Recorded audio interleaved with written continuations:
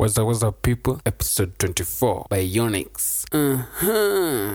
Creative science.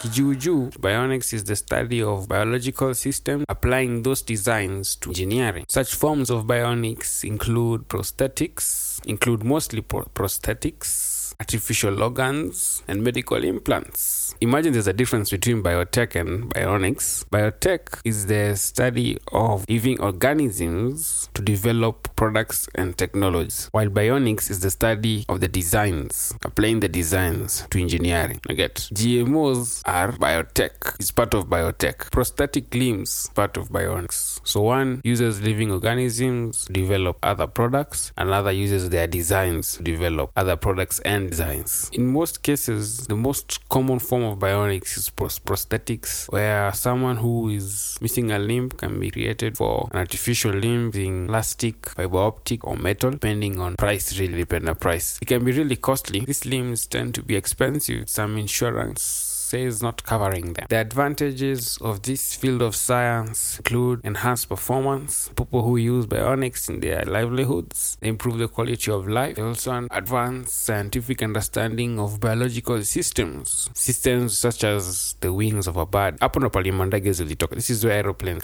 came from. There are special cases where people are using bionics for recreation purposes. It's not so much because of ethical concerns, like most innovation. You're getting competitive advantage over some people. Why? Depend fuko though. It all depends on how much you have. Money does talk. That's bionics for you. Obviously, ni juju. It's so deep. There's a lot more to it. There are branches of bionics, such as biomechanics. We go more into detail. This is something if you're specialized in, learn more.